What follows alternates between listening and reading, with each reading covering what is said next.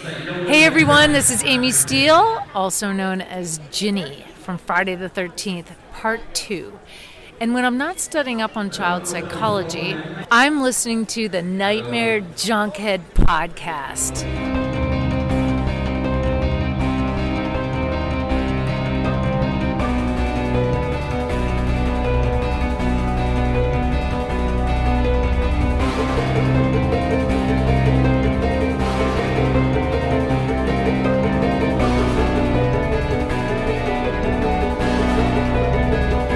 Weaving in and out of your consciousness like a bad dream you can't wake from.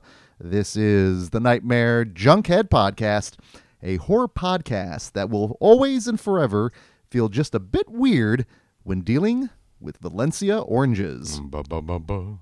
My name is Greg D. I'm Genius McGee. And on today's episode, we're celebrating horror's holiest day as we head back to Camp Crystal Lake as we comment over 1980's Friday the 13th.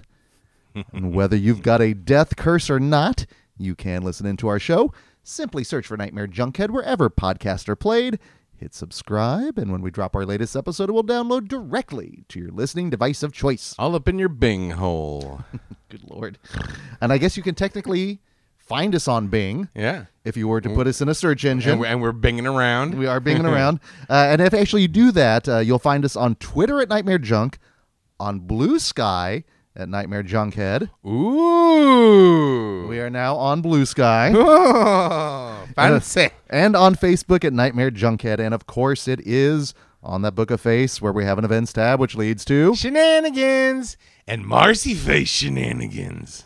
And as this episode is going to be releasing on Friday, October 13th. The highest holy horror holiday. If you find yourself wandering around the Kansas City area, head over to screenland.com where they'll have your holiest of holies taken care of indoors, outdoors, and possibly virtually. Mm-hmm. But more importantly, head over to the, not necessarily the Friday Night Fright tab. In this case, it'd be the Friday Night Fright AV tent. Yes. In this case, as the Friday this episode is releasing. It's movie night in the main hall.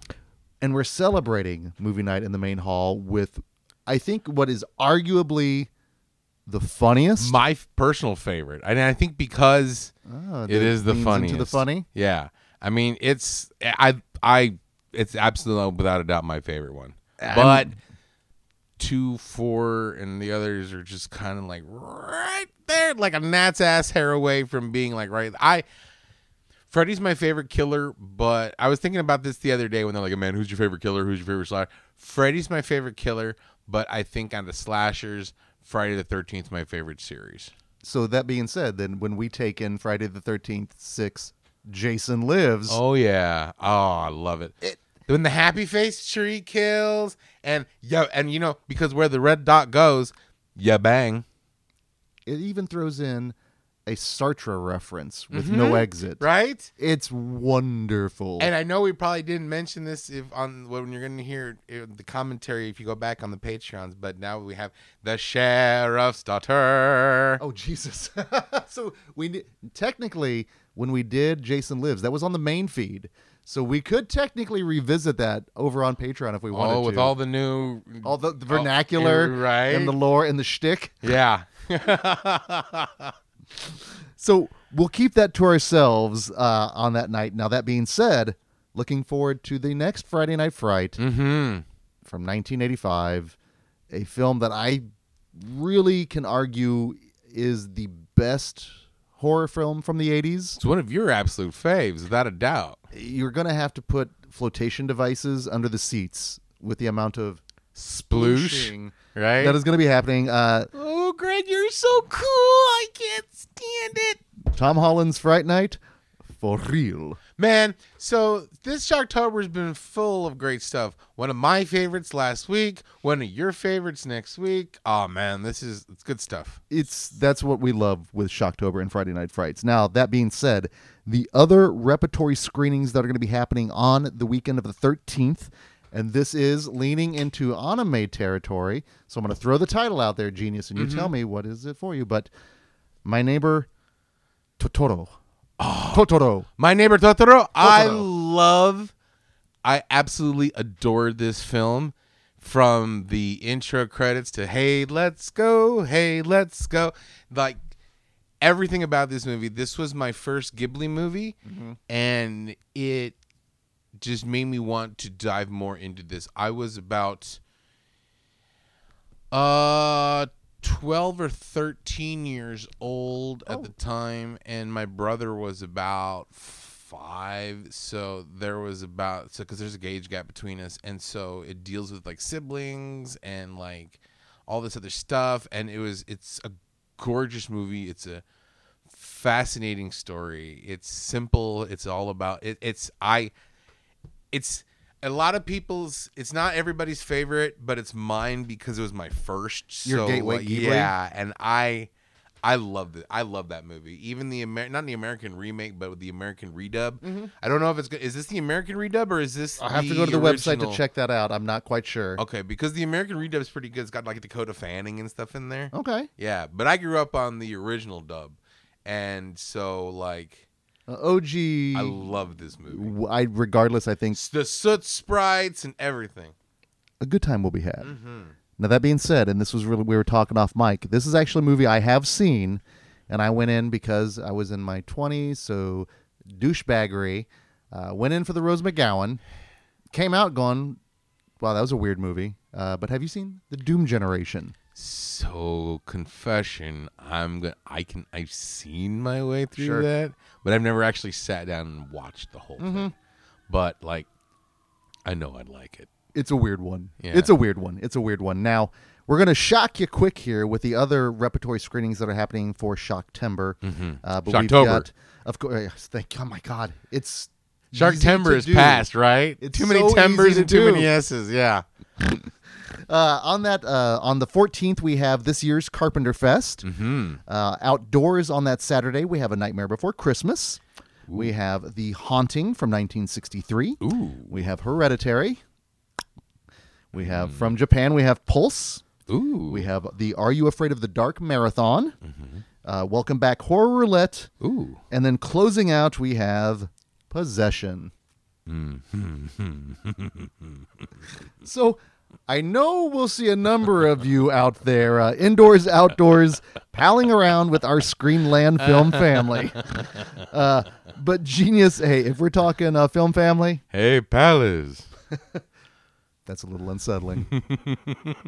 Hey there, Palace. Come on now. That is to say, we have our own little bit of a film family hanging out at Patreon. Speaking of Patreon, there, come on out and throw your old pal Bing a couple of bones there. I have some Valencia oranges I got to take care of. Don't before those Valencia oranges take care of you. I feel like I'm walking on eggshells when you get that voice because If you know what's good for your boy, you will be. Don't talk back now. I read the stories, Genius. I've read the stories. I know the Let me get out lore. of character. Let me get out of character. Hold on. I don't want Daniel Day-Lewis. Woo! I got to exercise his bad mojo. Good. If I make a mistake now, I can actually go back and edit and not have to worry about an orange being flung my I'm way. walking into this store, and all of a sudden, I can see the bag of oranges, like some shining shit happens.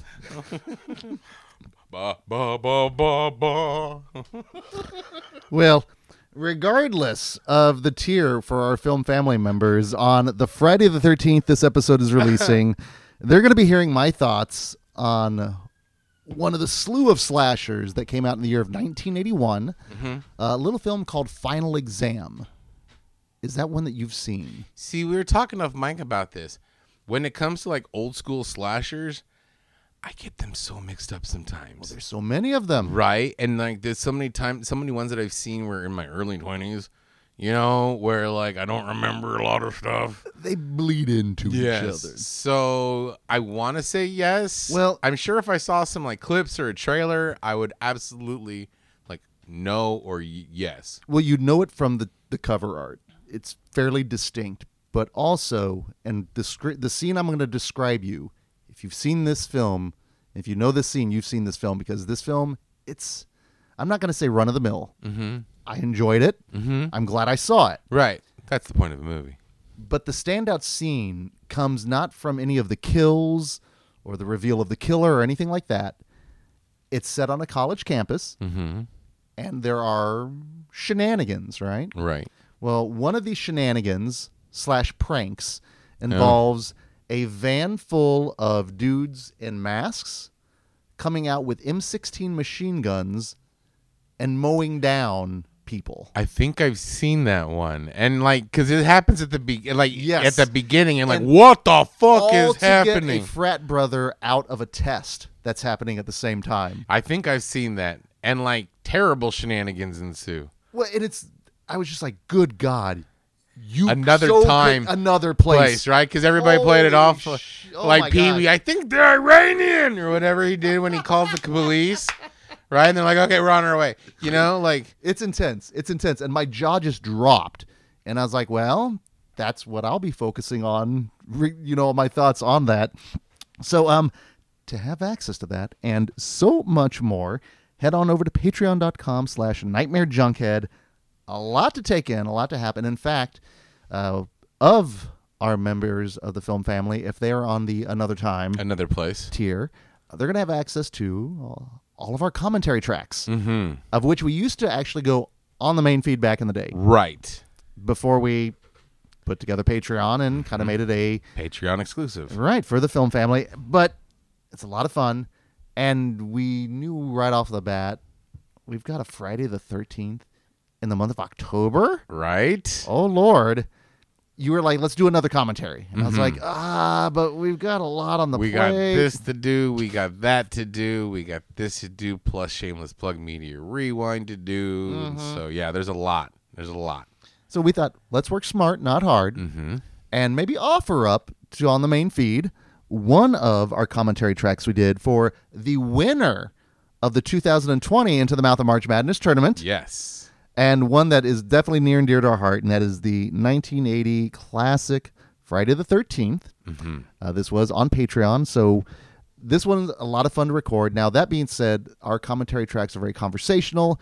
You don't necessarily need to have the movie on, I think, to really listen along and enjoy. Right. We're not scene specific. I mean, we go on tangents, so we try and talk a little bit about the movie, but we have the movie playing in the background. Well, but we more. will comment on certain scenes. Oh, there's some scenes where we're like, oh, yeah. But, we make sure that this is, especially with Friday the 13th and like a lot of our commentaries, we try to make sure that they're a movie that we've seen multiple times. And if you're out there and you're listening, you've probably seen this movie multiple times. That's just it. You can probably just go along without. Now, that being said, of course, they play better with the film of itself. Now, that being said, we are going to be utilizing one of the Blu-rays from the lovely Scream Factory box set. We've got everything set up to play right before the Paramount logo pulls up. And we like to do a Lethal Weapon style countdown. Where we're going to go 3, 2, 1, and then we're going to push play. And again, for access to this, head over to patreon.com/nightmarejunkhead. We've got over, in this case, 40 some odd commentary tracks, 40 some odd new horror episodes, over 500 I've seen that episodes. Wow, dude. You knocked some out. I've seen over 500 new films since we started all this. Nice. It's nice. It's good. It's good. So chock full. now it should be noted I do have the shorts on, so I'm ready. So Oh, yeah. are you ready? I got my Marcy face on. This is where we need video. We need videos. So let's get ready to head back to Camp Crystal Lake in. Ready, pals? We're going to go in a 3, 2, 1, and then we're going to push play. Remember that. Now, you better remember that. All right, here we go. Ready? Terrifying. 3, 2, 1, play. Well, if we are under the familiar and warm glow of the Paramount logo, It's just like in all the trailer wars or something, the trauma trailer wars, whenever we see like, oh, Paramount must be a Friday. when I know for some people they had, if it's Halloween, it's time for a Saw film. Well, therefore, a number of years, if there's a Friday the 13th, you're getting a Friday the 13th. He didn't extend to it. I always liked the way that this movie is kind of played as a whodunit. Like almost not quite American Giallo because there's no like black gloves and hats and stuff. But at the same time, there's a case for it. I will totally make the case as this being American Giallo to the fact that this is one of the few films in the franchise, and this, again, a film that launched a franchise that remains kind of a rip of 10 Little Indians because it's a mystery. Yeah, a whodunit. We do not know who the killer is who is going through all these well-meaning and well-established counselors in training. So let me ask you, did you ever go to camp? I went to Camp Wildwood as a kid. I stayed there for probably about 5 days, so it was definitely an overnighter. And I had seen a number of these films, but yet our paths had yet to cross yet, so I was not living by your code. Right. So I felt okay going to camp. In fact, at that point, I was in 5th grade, so I'd watched Halloween. I know I'd watched a variety of Friday the 13th films, so I think more than anything, I would have been well prepared to deal with these kind of shenanigans. Yeah. Slasher shenanigans, which was the entirety of the month of July. So I like the transition we've gone into from... I never went to camp. Fuck all that noise. They asked me if, like, hey, you want to go to camp? Hell no, I don't want to go to camp. It's your code of ethics. And that was even when I was, like, young. I definitely didn't want to go to camp. No, that's totally fair. Well, the fact that this film came out in 1980... Hallelujah, Michael, row your boat ashore. Hallelujah. It's very wholesome, Yeah, is it it is. not? Yeah, it is. Camp Crystal Lake is where you want to send your kids if you want a nice Christian... You would send Rod and Todd Flanders there.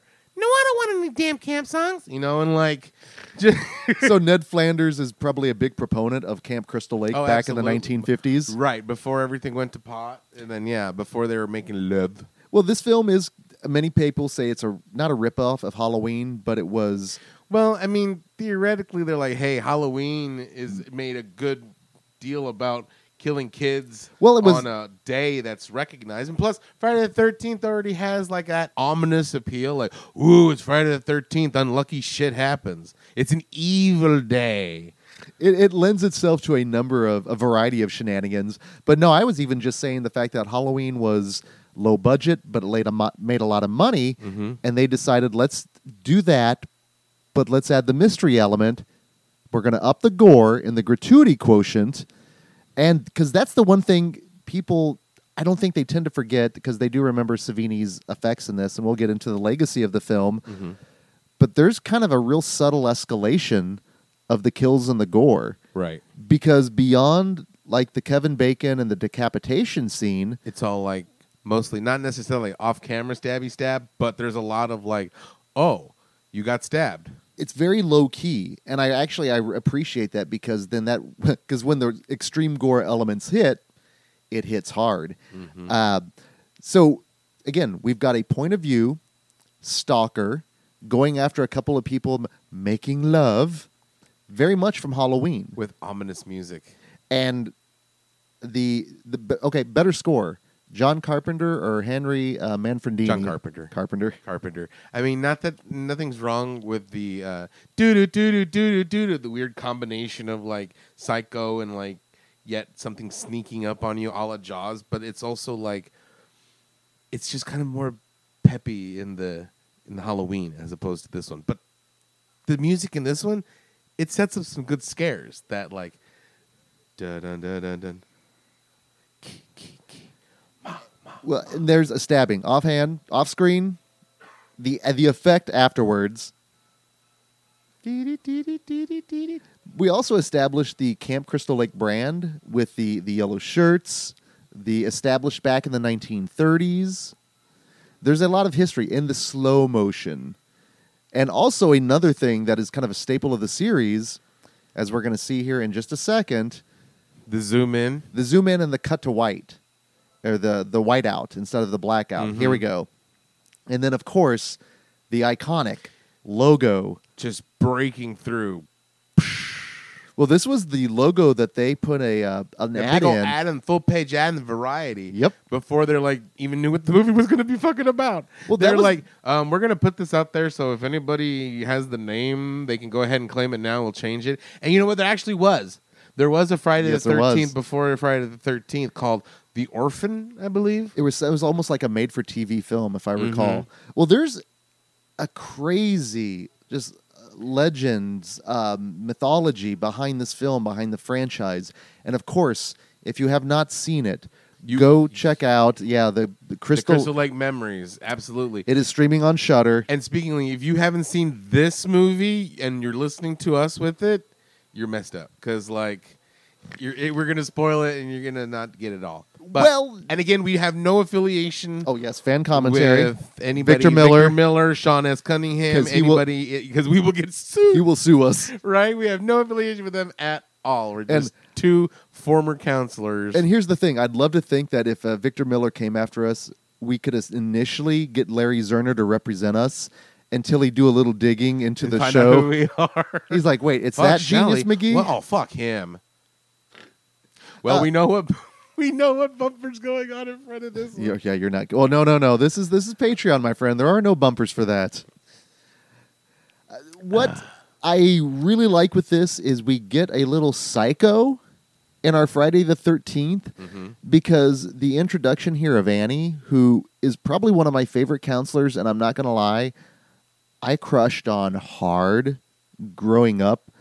But we get a little good boy here. Aw.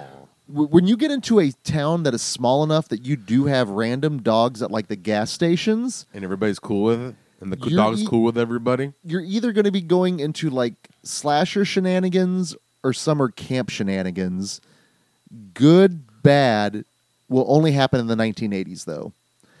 And that's the other thing I think a lot of people forget is even though this film kicked off the 80s, I think it's still very much a 70s horror film. It feels 70s. It's very much a slow burn. It's more character-based because we do get to spend time with the characters. And finding out about them. And it's a little bit grittier. It's very gritty. Well, and again, it's the 70s. When we think of the aesthetic in the 70s, I do think grimy, dirty. Is that real? But also the town is also scary. Because, like, fuck all that noise. Like, Large Marge sent you when everybody's like, don't go to Crystal Lake. And Well, you've already got an established town. You have the outsider who from the get-go, she's younger. She's a little bit more hip. She looks like a counselor. That like now in the remake, that's the Lynn Shay character at the diner. you ain't going up to Camp Blood, are you?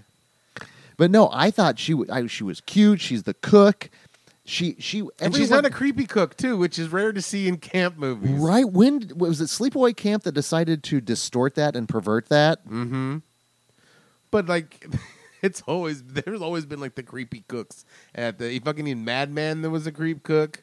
Well, not at Camp Crystal Lake, damn it. Okay, No, I think they're progressive. well, especially the new Camp Crystal Lake. and setting up the trope of Crazy Ralph. Oh, okay. It's got a death curse.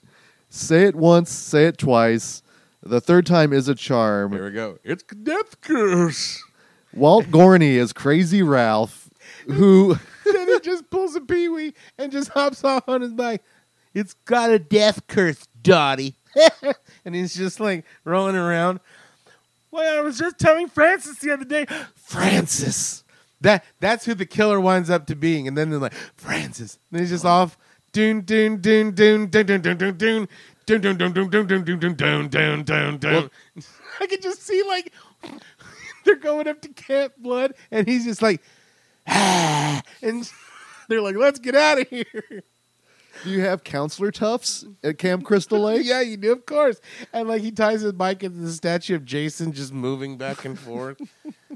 Like Crazy Well, Ralph's Big he- Adventure. But more than anything, not only does he establish that it's got a death curse, but he's the first red of the red herrings we get. Mm-hmm. Because, okay, that guy's look right now of youthful. Disdain. Yes. Just hatred for like you're young and pretty and you're going like life ahead of you. And we're like, Also, the first of many Friday the 13th films where we're going to a camp that is supposed to have kids, but we don't have kids. right. The only one, part 6, I believe, is the one with kids, which we did a commentary track for. But, you know, also, like, the whole town, like, even though, oh, Crazy Ralph, he's crazy. He doesn't know what he's talking about. There's no death curse. And then next thing you know, so you're going up to where all the murders and stuff happen, huh? Why are you doing that for? It's all in the delivery and how you frame it, genius. If you come up to someone screaming off your bike, it's got a death curse, versus staring disdainfully and then just giving some exposition. There's a difference between that. That's true, but at the same time, maybe Crazy Ralph's not crazy. He's just busy. He's like, hey, I got somewhere to go. I don't have a lot of time to explain why it's got a death curse, but hey, it's got a death curse as he's just going off. Maybe he's just got things to do. Well, there's an interesting connection with him and Kevin Bacon and the bicycle. Did you ever see the Kevin Bacon, Jamie Gertz, Lawrence Fishburne starring Quicksilver? No. It's all about a bicycle messenger. He's like Kevin Bacon is a failed financial broker. Is it like that one where it was Joseph Gordon-Levitt and he's the delivery driver and running into shit? That was very much a remake of Quicksilver. Yeah, it's kind of good. But we're establishing so much. She is adorable. I crushed so hard on her. But it establishes so much about what we're setting up with the history of the camp. It's been, abandoned since all those 2 murders. Mm-hmm. And also, and there's a goddamn cemetery right by the camp. Drops them off right by the cemetery that's right by the camp. The camp already has a history of violence and death. Oh, yeah. Why? Why would you do this? Why on paper would you you know what? That sounds like a great idea. Well, you know what? It's almost like this is as far as I'm going to take you, because if I go any further, I'm complacent. Yes, exactly. I could just let them have them kids to themselves. Right. But I won't. We won't bother them, and they won't bother us. Is this the boy and his Jason? Or do we get a Jason-faced dog? See, that'd be kind of rad, actually, because, just a dog with a Jason mask on it. It'd be pretty easy to pull off. The question is it a regular hockey mask, or is it, a tailored to a dog's face? Ooh. It depends on the budget. I think, the lower budget, we're just going with the regular mask. Because, you could it'd be cute if it was a regular mask on, say, a pug or, a smaller dog. But if it's, a big lab, that's not going to fit. So you'd have to have, something, or make it just look weird. I'll go with the specialty mask, especially it has room for the tongue to flick out so you can put some peanut butter on there so it's adorable. And then there's Pamela Voorhees, who's a good boy. Who's a good boy? You're my special guy. And just pet me, mommy. Right? Pet me. Okay, Camp Crystal Lake established... They weren't watching. They were humping legs. They were counselors in heat. I told them to spay and neuter, but they didn't listen to me. Now, that was a great shot with the scene, with the little sign. Okay. But, this dude rocks it. I'm going to pause it here. Steve Christie, the fashion plate of Camp Crystal Lake. Because I am, of course, rocking my denim cutoffs right now. Yes, you are. And if I was confident as Steve Christie... You need those socks and those dual socks and work boots the lumberjack. Dude, he's like a sexy lumberjack calendar. Forget it. Forget the socks. Forget the boots. It's all about that scarf cardigan he's rocking. That is confidence, my friend. But also it should be noted, hey, Adrian King. Mm-hmm. Everyone's favorite. And Kevin Bacon. The Kevin Bacon. 2 years removed from Animal House, where he had just a bit part. Very much. Brenda. I hate Brenda. Do you not like Brenda? No, how's that? Okay, that was it. Stop it now. I hate Brenda. No, but Marcy, I always thought was one of my favorites. We'll talk about it when it comes up to her comeuppance, but she has one of the best death faces. Just her oh God, she's she knows she done fucked up. Exactly. She knows she's fucked. It's just one of her best death faces. And I think it's one of those where her entire life flashes before her eyes, but sadly, instead of all the good times, it's just all the bad, just filled with nothing with regret. She's fuck. Well, we'll get to that. Well, of course, because, you think, with all of the counselors here, number one, they all seem like pretty cool and genuinely good people. You don't want, later on in the series, you're he needs to die, he needs to die, he needs to die, he needs to die. Well, you don't want really anybody to die. I want to have the conversation because this film establishes so much that you'll see throughout the franchise. Mm-hmm. But the further the franchise goes, the further it almost extrapolates from the OG roots, because this is kind of a subtle whodunit character piece with some really cool practical kills sprinkled throughout, not gratuitous. Right. And it goes off the rails in the sequel. Oh, Like, well, of it course. just starts like going nuts. But this is a 1980. This is, again, carryover from the 70s. And as we go further into the 1980s, we do get more of the gore. That's the one thing I like is when you're talking about the carryover.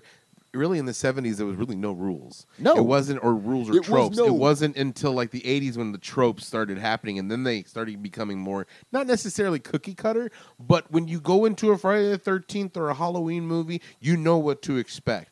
In the first two, you had no clue. No. Well, they weren't. You have to think about, though, all of the copycats that were established after just this. flooding the market, just being inundated weekend after weekend of like copycat slashers. Well, the fact that an entirety of the I've seen that Well, challenge not that for it's me. a bad thing being inundated with slashers, but No, I still have been seeing a number of them for the first time, like Graduation Day. Saw for the first time this year, and it's fantastic. Just Before Dawn, we both just saw for the first time. yeah. A great backwoods slasher classic that was that existed because of the success of Friday the 13th. Because as much as they took from Halloween, they take just as much from Psycho, from, again, 10 Little Indians, Confidence wearing suspenders. Well, and then you have to have confidence growing up when you were Harry Crosby, son of Bing. oh, there we go. Now, nepotism is it? Was just do y'all know who my dad is? Right. As they're eating Valencia oranges. I think he was more like, "Do you know who my dad is?" When as they're eating Valencia oranges. do you think in his clause, like, the craft services could have no Valencia oranges? Nobody could go around him because like it gives him the triggers. He became more like Crazy Ralph while the film wasn't happening because of his PTSD from So you want to go home, Bill? No, it's got a death curse, pal. It's happening. It's happening. Do you think for a second Pamela Betsy Palmer actually went and hung out with Bing Crosby for a while to channel the rageful parent? Oh, I'm sure. Shit, they probably knew each other. I would not be shocked if her and that kid had like some good on-set conversations. Aunt Betsy, or something like that. How's your father, dear? Something like that. Well, here we get kind of the geography Of Camp Crystal Lake. which I Yeah. really like. Which you've played the Friday the 13th game, correct? They took a lot of time putting a lot of detail in it. Which is pretty great. Like everything that... now- Cultural appropriation alert. And prankster alert. And asshole alert. Yeah. Yes. Again, establishing a number of tropes that you will see here throughout the film, throughout the franchise, throughout the copycats, but also the fact that the follow-through of that particular kill and scene we see in a film we did for a commentary for last year with Sleepaway Camp. Yeah. Oh, and actually, it was Tom Savini who shot that arrow, and that was a real arrow. Which, of course, he did. Of course he did. Again, I'm not surprised he's not backflipping throughout this film into the little creek there. Again, not a shot at Tom Savini and his No, backflips. not at all. But so hitchhiking genius. Now, who's at fault here? Who's at fault here? okay, so the proximate cause of this is her accepting the position and deciding to be the hitchhiker. Now, this is one of those rare cases. You don't pick up hitchhikers, but it's worse being a hitchhiker. So the hitchhiker's at fault. She still knows she's got a way to Crystal Lake, and she's like, hey, I'm going to take a ride. And, of course, unfortunately, she is being picked up by Pamela Voorhees. So it is her fault. She got in the car. She had a willing choice not to go in. She went in there. Now, are you judging Miss Annie here? No, I'm just saying in a legal court of law. I'm not a lawyer except for Bird. But And of course, one Larry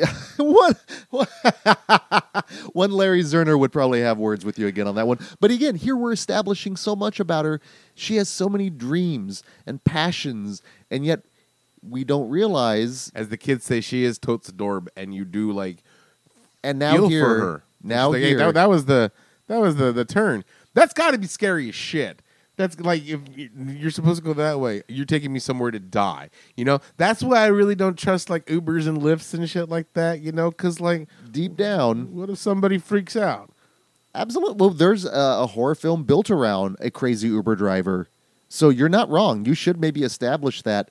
The best thing about your code is that it can evolve as times change. change, which is smart to ever be, fluid like that. And good for her for actually getting the fuck out. You know what I'm saying? She was proactive about it, but at the same time, get the fuck up and run. Well, this is the unfortunate thing.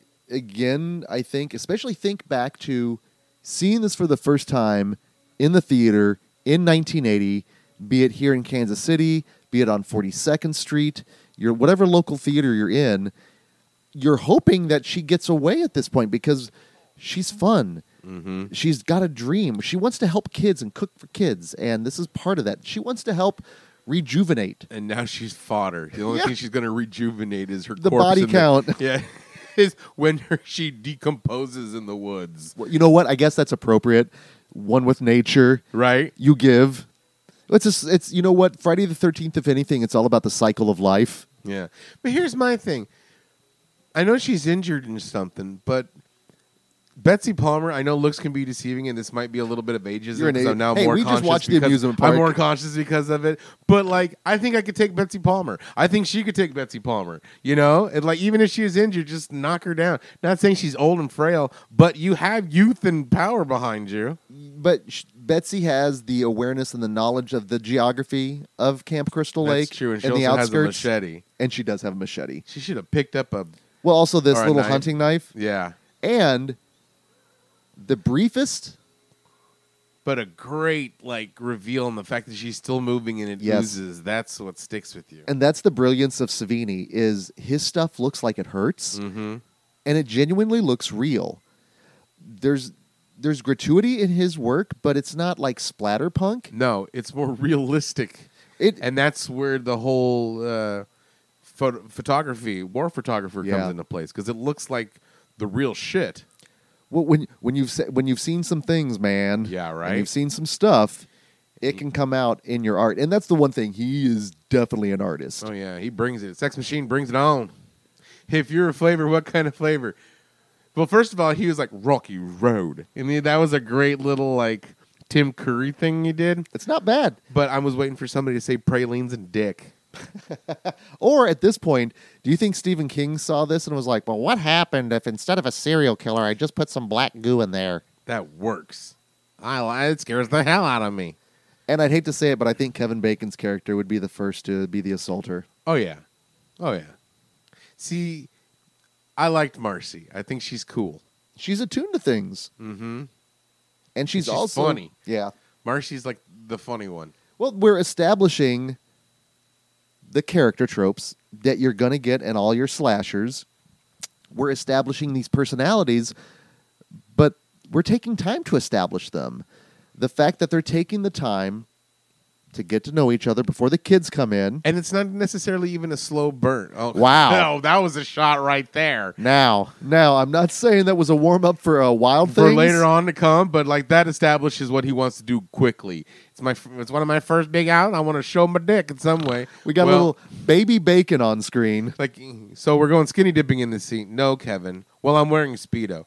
We really prefer you to wear actually a swim trunk. We've got these great cutoffs that you can go in there. He pulls the D. It's happening. I'm ripping the pit.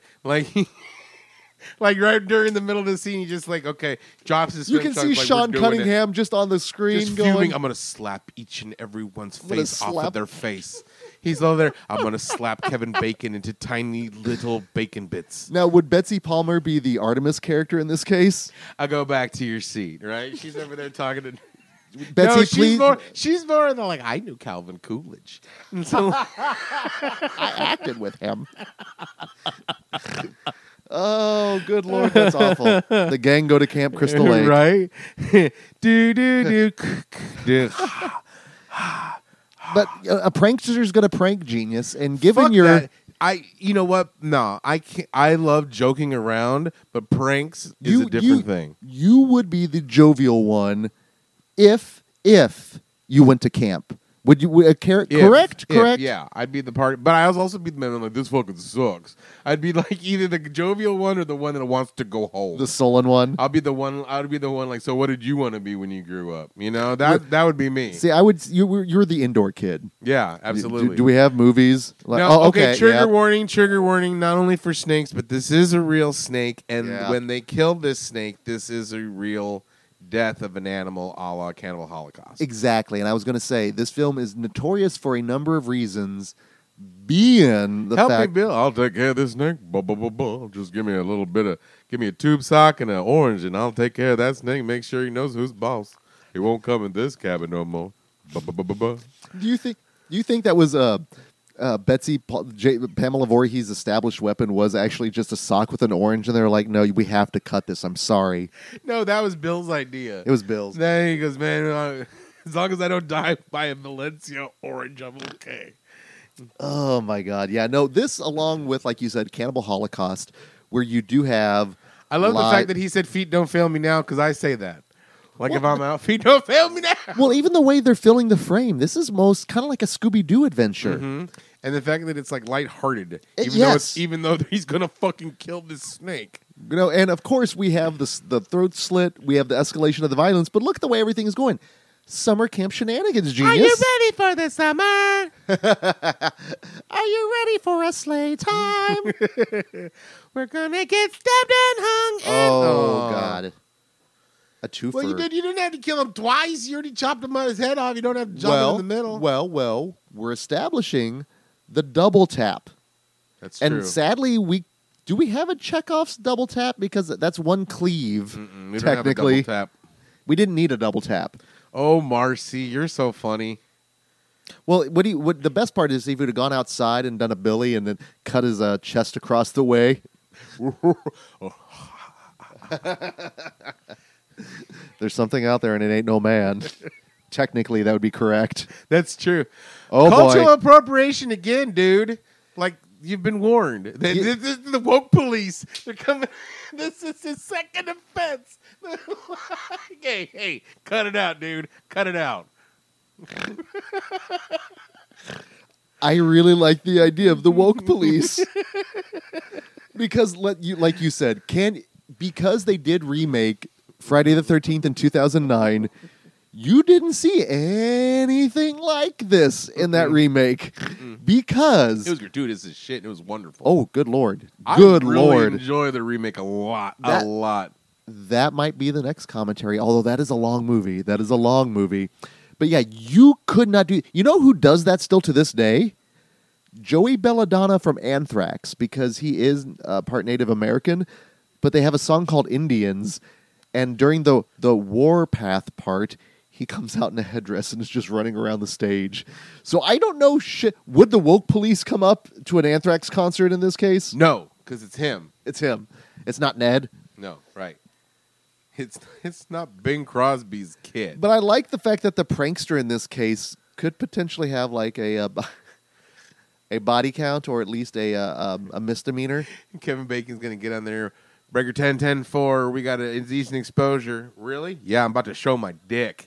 And then he just... Cut, Kevin. Don't go off script, please. It's going to happen. It's happening now. Sean, are you ready? Are you ready? Get the wide angle. Zoom down. So I did see Wild Things in the theater. Me too. And my buddy Matt and I went to a matinee screening. So it was like 1 in the afternoon.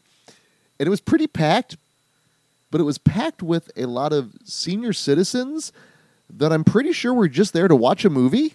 Right. And it was... I don't think they made it to the Hanging Dong or the Kevin's Bacon because so many of them walked out during the threesome scene. Yeah, I was thinking probably even the making out in the pool would probably be done for a lot That of was people. after the threesome scene. It was like that was... Oh, now here's my favorite kind of jump scare, the Crazy Ralph jump scare. Surprise! It's just like... He does leer. He leers so much. And... the Doomsayer. In My Bloody Valentine, you have the local town guy. That kind of gets established. Don't make jokes! Yes. But this crazy old drunk guy, and apparently Ralph Gorney was very sullen on set, like very professional, but kind of withdrawn from everyone. Mm-hmm. But I can smell Crazy Ralph from here. He just smells like old wild turkey and like... Wild turkey, definitely. And some barber salt. Barber salt? Now, does he smoke? A pipe. A pipe. That's fair. That's fair. Either that or some old stogies. And he does a nice little scamper. Let's face it. So can we do the Ralph? I like that. Here we go. You're all doomed. But what do you take this as here in the movie right now? You're all doomed. You're doomed. If your character at this point, you're the one going, are you following Crazy Ralph at this point? Fuck no, I'm not following. I'm calling the police on Crazy Ralph. But the woke police were there. They were just there, genius. Yeah, but those are the woke police. Crazy Ralph hasn't broke any like woke laws. He's just crazy. Now, if this was Nightmare on Elm Street, you could call the Dream Police. They're out of my bed, the Dream Police. But I think we've kind of established a couple things that, the police are a little bit further away. Mm-hmm. There's more isolation, which I also like in this movie, the fact that these are college kids. So, like, late teens, 20s. Yeah, absolutely. Because they're not high schoolers. Or are they high schoolers? No, they're probably, like, post-high school. Okay, it's established then, but not yet adults. Yeah. Where having the police far away, not having Steve Christy, who is the closest approximation to an adult we have. He's like the one he's the oldest in the adult. He's 24. Everybody else is like 19, 20, He looks 34 21. with that mustache, though. Right. But again, the confidence of which he wears it. And since he's in his 20s, technically, he's rocking it. Yeah. Yeah, he's rocking his outfit and motif. And again, the handkerchief, the ascot, whatever it is. He's putting the ass in ascot. Well, I'd also like to think that he would have some branding for like a Camp Crystal Lake ascot. We don't even know, but they might be Camp Crystal Lake socks. He might have like a whole they might have like the merch store for the camp. They got like the bandana and the. I would be into that. Well, it is established in the 50s. They did have a brand and a market and a look. Mm-hmm. And now, honors. Also establishing a lovely thing here in the Friday the 13th franchise is, number one, almost all of these films just take place over one evening or one night, and that once the nighttime hits... That's when the shenanigans. And especially then when storms hit or the rain, that's when the killing really kicks in. Mm-hmm. And this is all filmed at a real campground. Yeah, in New fact, Jersey. All the actors and everything stayed, except for Betsy Palmer. She was only there 10 days. But everybody else was there for about 30, and they all stayed on the campground in New Jersey. Camp Nobi Bosco. Yeah. And Lou Reed was their neighbor and would come over after filming every now and then and watch the filming and then just kind of play music. Lou Reed playing a guitar around a campfire. Are you kidding me? Are you kidding me? With Kevin Bacon probably going, hey Lou, you want to? Can I play? Number one, can I play a guitar with you? Number two, would you like to see my dick? Ooh, Kevin, put your pants back on. No. Also, we get a number of establishing wandering the woods. But did you see that we missed about that great Christmas time when he saw Kevin Bacon and Marcy hooking up and he just said that? Wah. Yeah. Well, that's the other thing, man. They're like, you're going to have, hopefully, at Camp Crystal Lake, maybe a summertime tryst, you know? Absolutely. You're going to have the time. Genius, you're going to horny teens doing horny stuff. You're going to live forever, man. Like, why not? Live a little. Right. Like, they would be pestering you to, genius, get out of your shell. Come on outside. Yeah. I'll come with you guys, but I'll stay by the lake. But didn't you all hear that Crazy Ralph? We should not be here. I'm going to go get a pack of smokes. I'll be back and never show up. Okay. Then what happens is you're killed off screen, but the reveal of your body is gnarly. Like, it's very memorable. Okay. I would like to be one of the comic reliefs that lives, but I doubt it's going to happen. It's going to storm. There it is. It's the harbinger. Like Jason Voorhees was, I always thought, and this is something we've talked about in other commentary tracks, like a force of nature. Mm-hmm. And it's in the Voorhees blood. You're kind of a cock blocker. Yeah, you are. And you're a force of nature. Yeah, you are. So if you've got the last name of Voorhees, you're kind of pigeonholed into a career. I mean, look at Lark. Lark Voorhees. Good Lord, man. She was kind of a cock blocker and a force of nature. Do you think does that make Screech her Tommy Jarvis? No, Screech is the one that she kept like so like he never conquered. You know, I mean, Don't- I guess there was a whole cool arc. Yeah, that works. Okay, It's good. that's fair. No, Wait. AC Slater is more of the Tommy Jarvis. Then does that make Mr. Bealding the Steve Christie? Yeah, Mr. Melting's the Steve Christie. Fucking screeches the Kevin Bacon. He just wants to get naked. That's all. And actually, right before Zach Morris is killed, he pauses it right before. Can't you believe what's going to happen? And Yeah. then Lark just goes to town. I'm telling you. These establishing shots of the storm, at Camp Wildwood, we didn't necessarily have a big lake or anything, but my family, we used to vacation a lot down at Table Rock Lake near the Ozarks. And, okay, here's a really quick side tangent here. I'm going to pose you to question my parents and whether or not there may have been pineapples in their past. Okay. Okay, so check this out. We vacation down there all the time. We go to the campsite. We tent out. That's what we did. We had a boat. We would go fishing, skiing, all that kind of fun stuff. Heyo. Again, not gratuitous, though. Not as gratuitous as you think. But there's... A little bit of coin slot right there. Stop that. Swipe left, my friend. But there's a town called Kimberling City on the outskirts. And they had this really rad little supermarket called Harder House.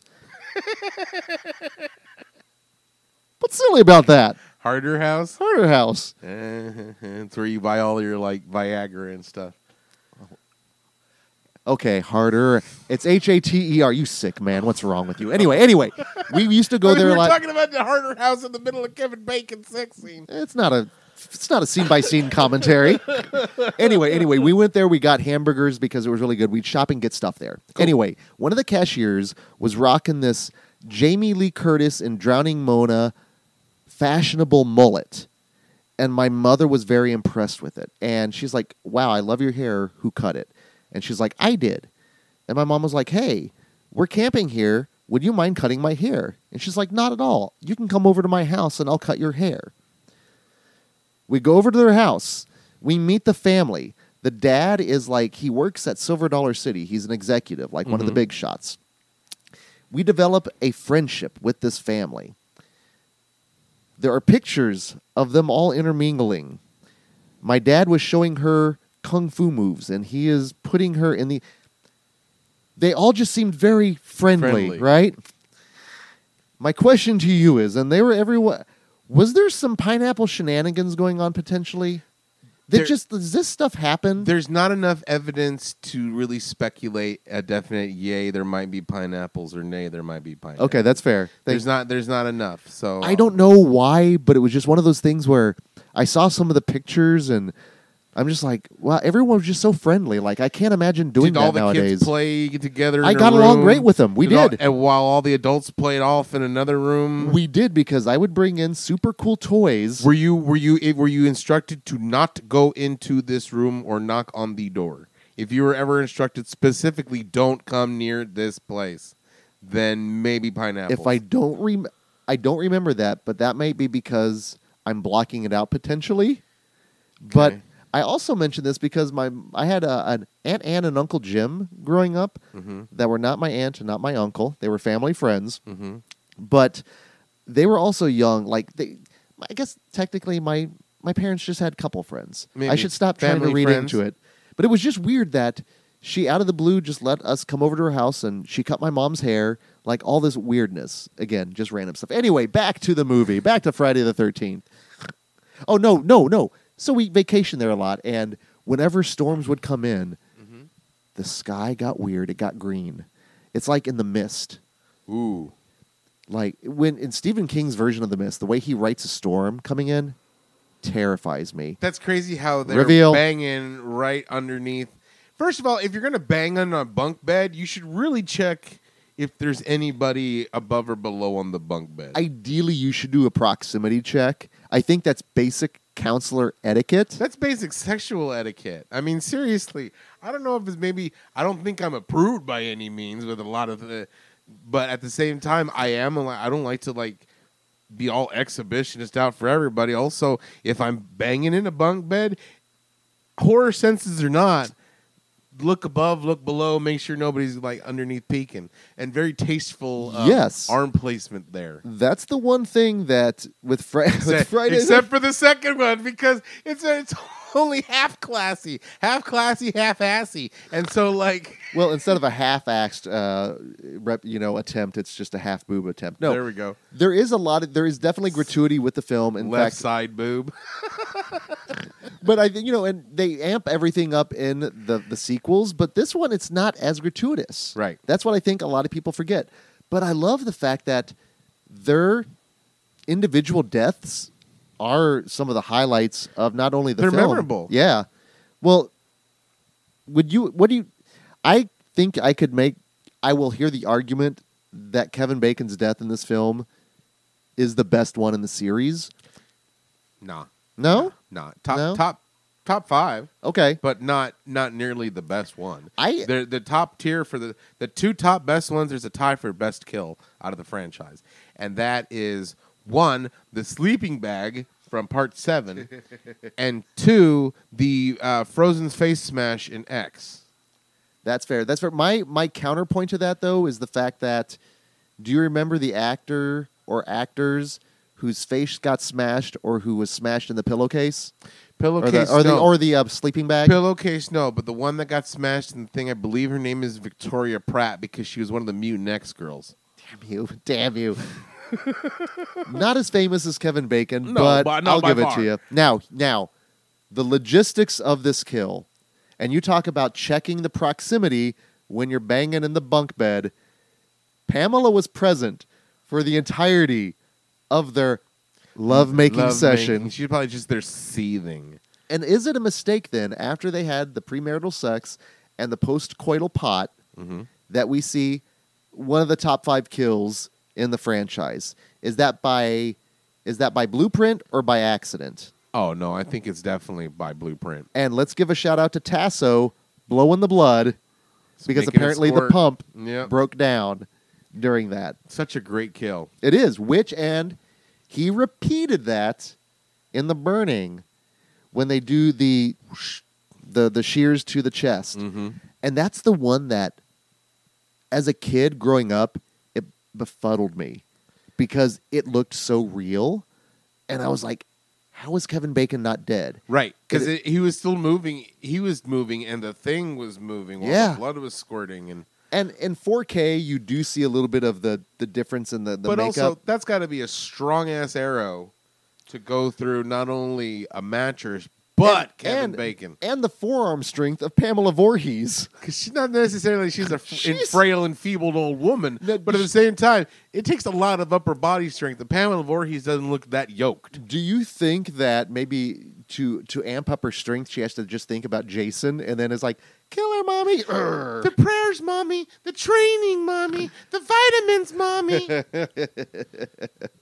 What are they going to do when Voorhees mania? Just like, runs We've talked a little about Harry Manfredini's score, and of course, Marcy.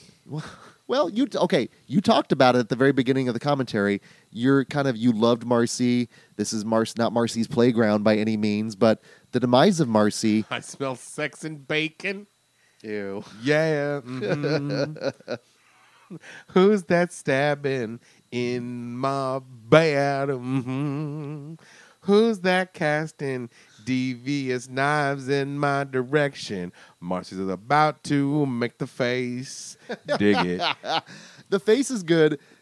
And with Savini, he did a number of wonderful practical things in this movie, but if you watch the editing of the movie, when the axe is coming down, would you stop your giggling with her? She's great.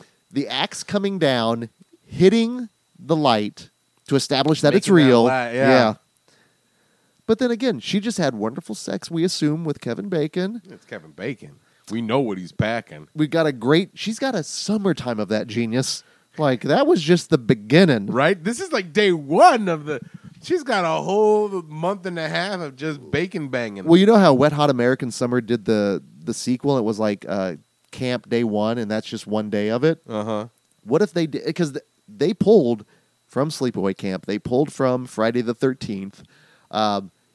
What if they did? What if they actually did? You know how Club Dread did a slasher with? The State did a slasher. I would totally watch The State. Would slasher. you watch that? The Kids in the Hall psychological horror movie was pretty good. Which one is that? It's called Death Comes to Millburg or something like that, and it's basically like the Grim Reaper comes, or Satan comes to this small town and just starts killing people off one by one. It's very Stephen King. I did not know that existed. But it's The Kids in the Hall, and it's great. I'm going to have to seek that out. Mm-hmm. My goodness. Oh, well, it just shows you how influential the camp shenanigans are and how people want to dip their toes into it. Yeah, I would totally watch The State slasher. Well, I mean, we already saw kind of like with Hell Baby, half True. of the state. That's true. Well, them doing genre. Yeah. And whatever kind of genre it is. But I love this old school, like, nope, not this one, scare. And then finally she's like, you're fucking crazy. I'm telling you, one of the best faces. What do you mean, Right. genius? Do you mean that face? It's just Well- full of regret. There's the O face and then there's the that face. And also good practical effects. Great reveal. The cause and effect. Yeah. Mhm. You don't need to see the axe hit her face. Right. Your brain. You know what? I've often talked about how with comic books, I like the little area between the panels because that's where your brain makes the connection. Your brain, you see it hit. Yeah. And then we just see the after effect. It's perfect.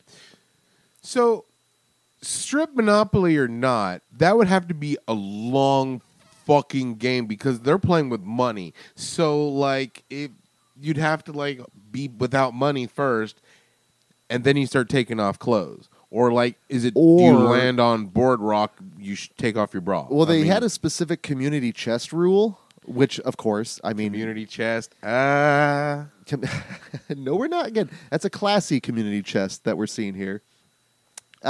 We've got the established now. We've got the rainstorm, and There's been murders most foul. of course, and we're still unbeknownst of who's doing it. Is it Crazy Ralph Genius? Yeah, we still don't know. Well, you know what? Do you remember your first time watching this movie? First time, no.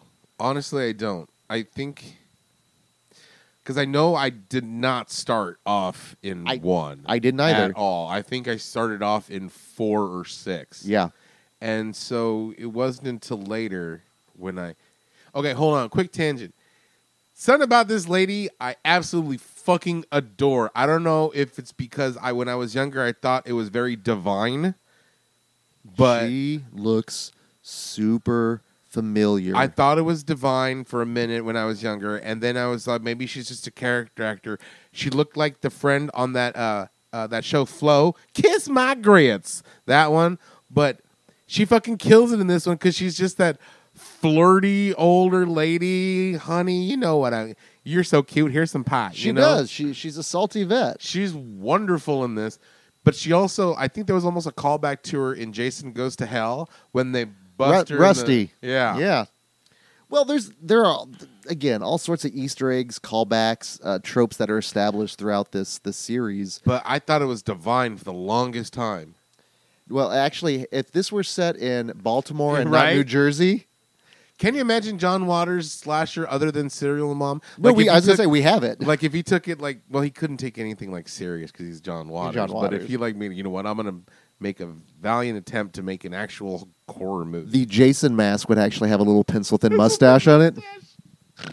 A little pink flamingo sticker on the side of it. Well, I can't remember the first time I saw this either, but I do remember my first exposure to just the VHS boxes at my local haunt, my video Iconic, store. Yeah. Iconic. Designed by one of the heavy metal artists. The guy that actually developed his name was it is Spiros Angelikos, and it's one of my favorite poster designs of all time with the It's rad silhouette, shit. the bodies in there. But my dad was a volunteer firefighter through Stanley, Kansas, Mhm. and at the fire station in the leisure area, they had, I think, the first 5 Friday the 13th on VHS. That's rad. So keep in mind, this is like the mid-'80s. So someone probably had to pay a pretty penny to actually have those. At least $30, Right? Remember when they used to cost $100 to keep? Yes, I do. So one of the And volunteers... that was $1980 $100. That was like $150 now. It's like $1 million. Yeah. No, so I don't know who in the fire department was a hardcore horror fan, but I remember because I would go up there all the time because my dad was up there. But I remember those VHS covers, whether the spine, the sides, front or back, freaking me out. They're cool. you- They're iconic. Do you remember the back of this particular VHS cover? Mm-mm. It showed a shot of Ned being dragged out of the water. And then there was another one where I think he's also faking dead. So you had like these really weird out of context pictures. Really? Yeah, it was always odd. It's got a picture of Ralph A picture of Ralph on the back. on the back. Oh, if only. If only. Well, now I'm sure with all the fan art out there that someone's incorporated Crazy Ralph into that. He's almost iconic as Pamela in this movie. He's no, Because technically. he sets up the tropes. He's the harbinger. Yeah. Well, and the fact, sadly, he does get killed in part 2, but he's one of my favorite things of this film. Now, let me ask you this. Where does this rank for you? Because, right, and I mentioned that right now, because I think one of the, not a complaint, but one of the reasons I don't revisit this too often is I think a little bit of the middle portion of this, It's a little bit slow. meanders it's a little bit. slow because they're trying to set up more mystery. And I'm all for that. And again, Right. that it's a 70s character piece. It's a slow burn. Such a far cry from what we get in later installments. But this is why I think, for me, I don't come back to it as often. Right. I think it's maybe about 4th or 5th. That's not bad. Yeah, it's definitely in the top 5, but it's definitely nowhere near 4, 6, and 8 or 4, 6, and 10. I mean, those are, but like, yeah, maybe 4 or 5. And Because it's a good story. It's It is. good. It's and a lot of people are like, oh, it doesn't have fucking Jason. Well, that's fine. You know, it's cool. It's still a murderer killing sexy teens. So like, I still enjoyed the kills and the whodunit because it's a great slasher. I mean, you go for the blood and guts and gore. You're not used to that. How slow it is because by the time, unless you grew up with it, by well, the you time reverse come- engineered, right? Right, you're already used to the excess of the 80s. So when you come to this one, it's a little bit more tamer by today. Fucking Bart Simpson said it best. They were talking about right after they read The Raven, and he goes, yeah, I guess people were scared of a lot of different things. I mean, Friday the 13th scared of people, but now it's lame by today's standards. You know, and it's like, I Yeah. can see what he's saying. I mean, it's a high-ish body count. It's definitely one of the higher ones of like the 80s, early 80s. But at the same time, compared to what we're used to, it's kind of like low. It's almost kills, chaste. The kills are very charming in their simplicity. Yeah. Because nowadays, like, again, you have people being thrown in bags and tossed against trees or frozen in liquid carbonite and then their heads smashed. So, like, it's got that charm, that old school, like, charm. But at the same time, we're used to the liquid carbonites and we're used to knowing that it's Jason and seeing Jason's stock. And I think that's one of the detriments for a lot of people of this movie because you don't have that specter of Jason in your face. No, but you have the which, Right. as Harry Manfredini did, he just cut down the kill Ma. Mm-hmm.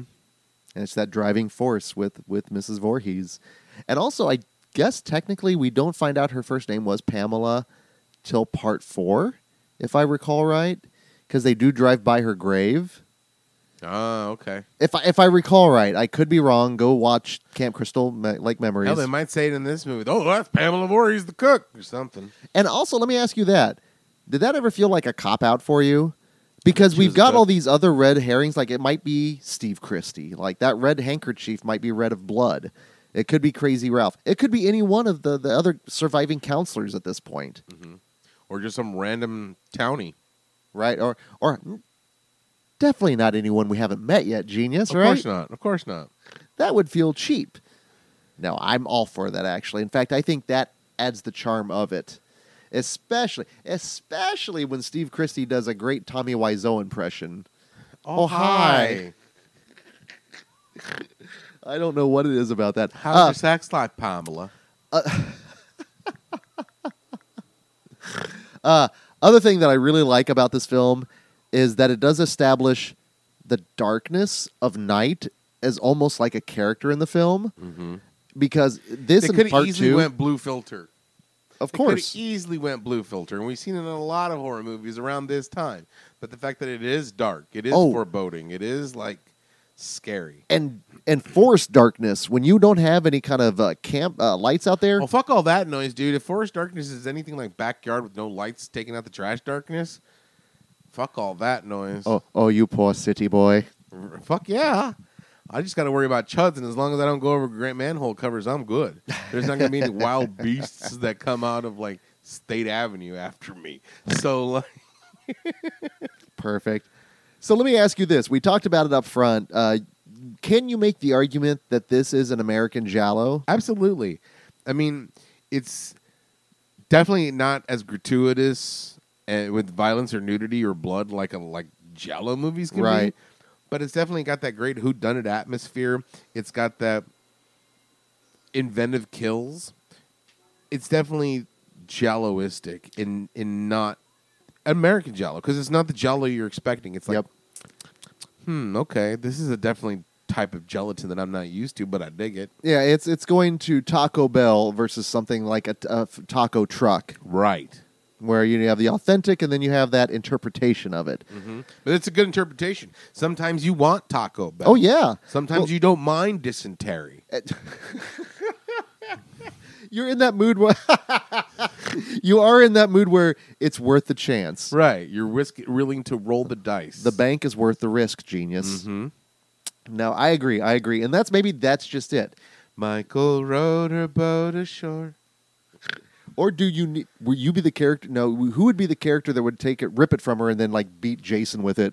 Like, I gave my love a turkey, and just like start wailing on like El Kabong. I guess Kevin Bacon would do it to make the Animal House connection. He'd have to, right? He'd have to. Right. That's the only feasible way out of the counselors that works. Is this Unless room- Belushi was a counselor. Oh, well, okay. Then it would be Meatballs. Yeah, it would be Meatballs, which that came out also in the late 70s, if I recall right.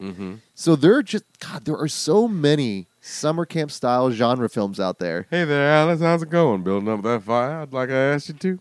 Because if not. You practically ruined. I went and watched. I ruined your Christmas. Have a genius ruined Christmas. And his heart laughed 3 sizes that day.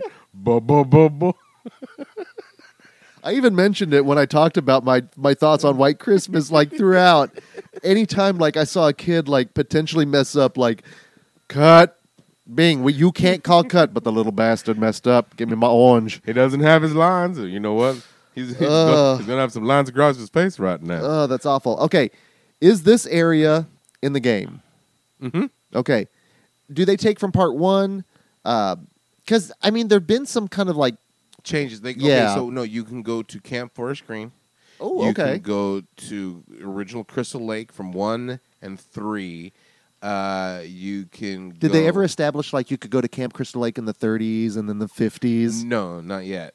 They were working on the space station from X right before That's kind of great. they fucking got in that lawsuit. Well, I always enjoyed the Moonraker stage on GoldenEye. Well, can we talk about that lawsuit now that Victor Miller and Shaughnessy Cunningham have Split ways. just locking horns at this point, which is why we have no new Friday the 13th content. And we're not going to have any Friday the 13th until everything is settled. But with movies, nothing. We can't have anything now. Well, you love the remake. I really enjoy it. Do you think is their best foot forward to do a sequel to the remake, or do they go back to the well with this? Because I'm really mixed on the big kind of our Universal monsters from the 80s and how well they translate. Because you can make the argument like with Halloween and Halloween Kills that Michael Myers has kind of found its way into the future. What do you do to make Friday the 13th super relevant again? Well, it's everybody. It's always going to be relevant. And then when people are like, oh, the 80s slashers, they're looking at the tropes of it.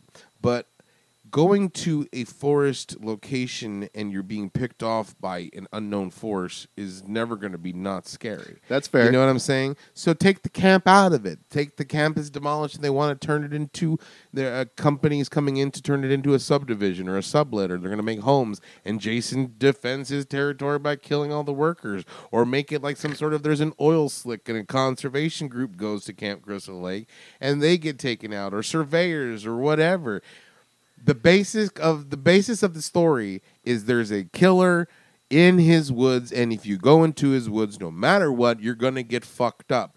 The camp, the shenanigans, all of it can be taken away. You can make a very relevant Friday the 13th movie by just focusing on what's going around Jason and his surroundings. Make it where he doesn't realize. I mean, he's just doing what he does. Like when they put like subdivisions on rattlesnake lands, about a week later, their whole fucking thing is full of rattlesnakes because he's just doing what he's doing. So like, they can still make Friday the 13th movies, and they can make it without the gratuitous nudity, without the stupid characters. Fucking, they can make an 8/24 Friday the 13th if they play their cards right. Ari Aster's Friday the 13th, I'll fucking watch it, because as long as he doesn't make wah wah wah, then like everything would be fine. As long as you have Jason being killers, or Jason killing people, it's wonderful. Look what they're doing with Candyman. They're making him relevant. That's true. You know, That's I mean, true. That's how they fucked up with Freddy. They wanted to change him. Yeah. You don't change him. You just make him a deranged monosyllabic killer in the woods. Perfect. And so, like, yeah, there's still more stories to tell. You can make a continuation on the remake. Well, hopefully, if they ever, come to agreement here, we can get a Genius McGee produced Friday the 13th with that premise there. I'll go to that, my friend. Yeah, like they want they can make it a Boner Jam again, right? Let's say they want to make Crystal Lake into a ski resort. Boom. So now they got to save the rec center and themselves. And you give them that Friday the 13th set in the snow film that everyone wants. That everybody wants. Boom. It's the 80s again. You can even go backwards in time and set it in the 80s. Look what they did with Fear Street 1994. I'm good with all the setting stuff in the 80s now. They can make it even set in the early 2000s. I mean, you can set it wherever you want, but as now long as the basis is there. I'm still on the slopes though, where you have a guy jumping off a little jump there and he hot gets killed. Yeah, he just cleaved gets in half. Sliced. Cleaved in half. Didn't even know Jason's right underneath it. Boom! Like that's like the tagline. You know? And of course, you're going to get those beautiful shots of blood spraying across the white snow. Uh-huh. I'm kind of all for that, my friend. They think check out our hockey rink, right? And he's on there, and everybody thinks he's like he turns into Air Bud. You know what I'm saying? He's like the best goalie ever. Do you think Dean Cameron could at least get a cameo in there? Absolutely. Fucking Kirk Cameron can get a cameo in if he wanted to, as long as he gets killed by Jason. That's a little rough. That'll show some growing pains. Now here is the upcoming. Show me that mask again. Here comes the Tommy Wiseau impression. Oh, hi. Who's that? Oh. Wait for it. Here it is. Oh, hi. Now, what are you doing out there? Hi, Pamela. This does establish that Steve knows who that is. Mm-hmm. That this is probably someone then that maybe other campers or counselors might know. They hired her. Yes. Which... Has she just been in the woods this entire time creeping, basically?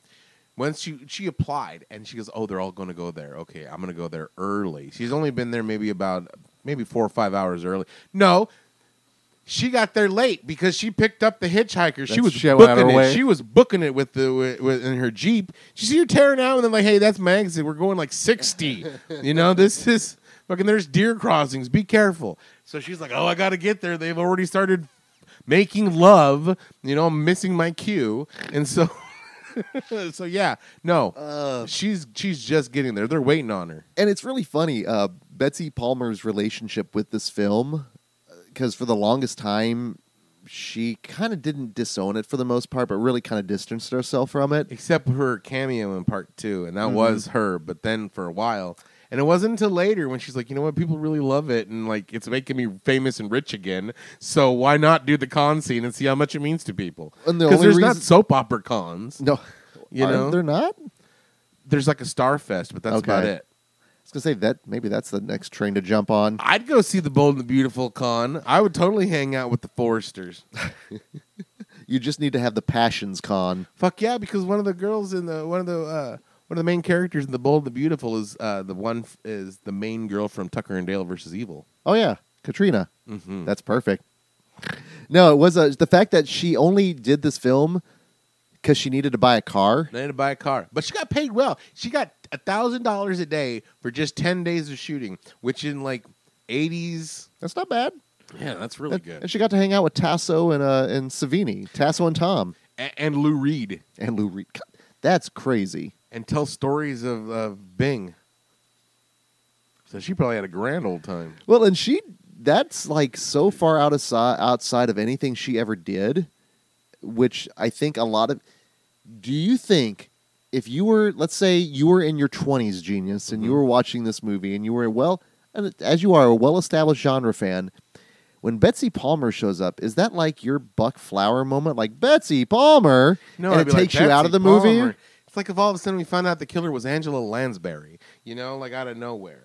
And like Angela Lansbury, what? How is she the killer? Would that have taken you out of the film back in the day? No, I would have been like, fucking good for Angela Lansbury. That's kind of rad, Murder, She Writing. Right? Murder she likes. Because, like, especially when Betsy Palmer, she goes fucking at it in this. Yeah, she does. Like, she comes around and going, oh, hello, dear, slap, and just beating the shit out of people. And she really fucking slapped Adrian King. Yeah, she like, did. hard. Yeah, she did. And, like, Adrian King cried and was like, ah! Right? And then Betsy Palmer was like, why are you crying, And when the point where Sean Cunningham is like, hey, we're making a movie, so we can do a little bit more editing. You don't have to really slap her. She's went full fucking Burt Reynolds on Adrian King.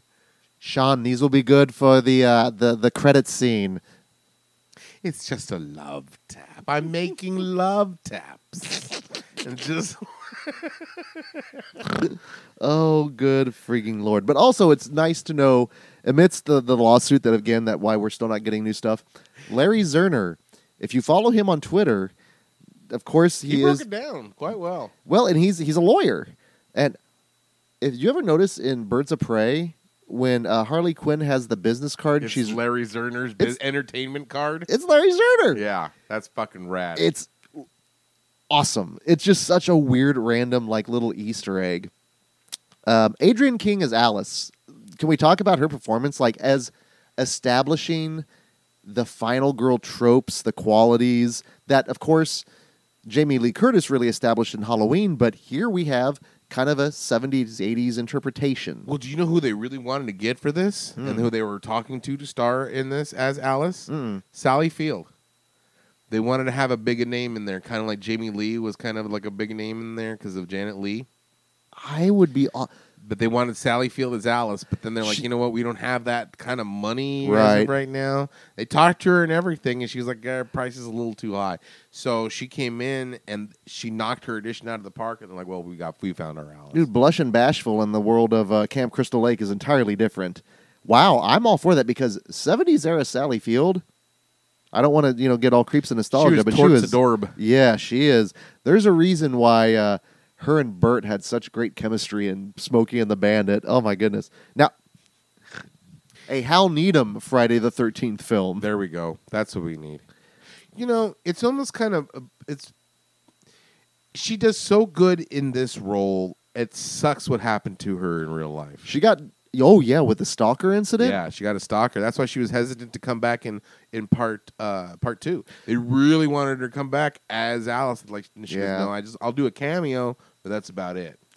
And then I think as killing the character off it makes I don't have to worry about having to come back to this being contractually obligated. Right. But do you know she's doing the audio version of Gray Hendrix's Final Girls Survival Group. Oh, really? And it's all about all these survival girls from various franchises coming together and having this little support group. That's a Grady idea. Hendrix. Grady Hendrix is his name. That's a great idea. It's fantastic. Apparently, Netflix is already signed on for the book deal or to make a series out of it. And I think Charlize Theron is attached to star in it. Yeah, it went quickly. Andy! But yeah, no, and the fact that she's attached to it and the fact that she's been able to come back as well to the conventions and to see just the love that people have for the franchise and her character and all the final girls in this series. Like, we kind of all have our favorites. You know, I think I speak for both of us with Ginny, I think. Ginny's wonderful. She's without a doubt my favorite. But depending on the baggage you bring the day, you might stray a little bit differently. Although I'll make a case for Andromeda from Jason X. Of course you will. Great reveal. Great reveal. Harry Manfredini really wanting to do a little... What's the matter there? Hanging around there, pally? Blah, blah, blah, blah. I didn't realize we'd have to do an over/under on the Crosby. It used to be the Cosby, now it's the Crosby. That's the Crosby. It's a lot better. Still terrible, but a lot better. The woke police will come in on the Cosby. Right? We will. Good Lord. Also establishing here early on the franchise, roughly the last 15 to 20 minutes It's chasing. is the chasing. We see it in part 2. We see it in part 3. Part 4, part 5, 6, 7. I mean, from the get-go. Yeah. From the get-go. But at least she's like, that's pretty damn smart. I would not have thought of tying a rope. My first instinct would have put shit in front of it, but not to like tie a rope to it. That's pretty brilliant. This is why she's clever, she's resourceful, but she's a wilderness girl. She knows the outdoors. She's That's why the counselors could survive. And it also helps the fact that, like, aside from her being able to shove an arrow through bodies and mattresses, Betsy Palmer is not a supernaturally strong. No. She's not a lummox like her son, you know? Although there is some strength in the Voorhees blood, because again, to pierce Bacon's throat there. So, I don't know if it's canon because it's from the Evil Dead versus Freddy versus Ash, but how Mrs. Voorhees finds a copy of the Necronomicon, and that's what brings Jason back to life. I actually really like those comics. Me They're too. a lot of fun. Although it'd be probably way too expensive, and obviously with the rights and everything. Especially part 2. Oh, that's right. Especially part 2. Freddy versus Jazz versus Jason 2, where Freddy's the president. Well, that'd be impossible to do. Well, you know what? And I think that's where they belong, is in a graphic novel form where your imagination is the only limitation is the imagination. We're not talking about any kind of budget, technology to bring it to life. That's good. And that's why I think... Although an animated series would be fucking dope. Like if they made a Freddy versus Jason versus Ash cartoon movie, I'd be super down for that. Given the success that we're seeing with like Invincible, you know, rad as shit. Hardcore violent, super graphic. There's a market for it. So I wouldn't be shocked eventually once the lawsuit is settled. If I hope it gets settled. The lawsuit is ever settled. You'll obviously ideally get more content for the Friday the 13th game. But it's also, I think because there's such a stigma against slashers now, there's no room for new ones. I don't know. I think with the success we're seeing, like with Freaky, with Fear Street, but with Happy Death Day. But all of those, what do you think could be a franchise? I mean, what could be another? What could be another big horror icon? The closest we have is Victor Crowley. Do we need another horror icon, or do we need just a slew of quality slashers? And let's also introduce someone's going through. Somebody's going through a window. Yeah, sugar glass. Window. Sugar glass. Charlie, Friday the 13th sugar glass. We're almost done. You can go say hi for a sec. On all the Friday the 13th, a bunch of their budget goes to sugar glass. Oh, yeah. High sugar glass budget. Cute. But feel free to push her if need be. Charles Nanigans. Yeah. Use one of the mini pillows. But Charlie derailed. No, I don't know. I think quality slashers are coming, but at the same time, with a quality slasher and a villain, you want to see that cool slasher slash more. So it's almost inherently you want another sequel to a good slasher. Like, I'll know or never get it, but I still want another Madman Mars sequel. You know, I think that'd be rad. Well, I guess there's always going to be a need for that, but it's again, how are you taking care of that need, and is there a large enough audience out there for it? Which, obviously I think there is. What gets me is that Betsy Palmer was fucking with her, and she goes to get her car. Now, first-time audience member. Betsy Palmer! But and it's great. Like, in the script, it's probably like, I better establish who this is and what my purpose is. Because otherwise, it's like, who the hell are you? And also, her layered turtleneck combination that she's rocking. She looks like she comes from the shores of Maine now.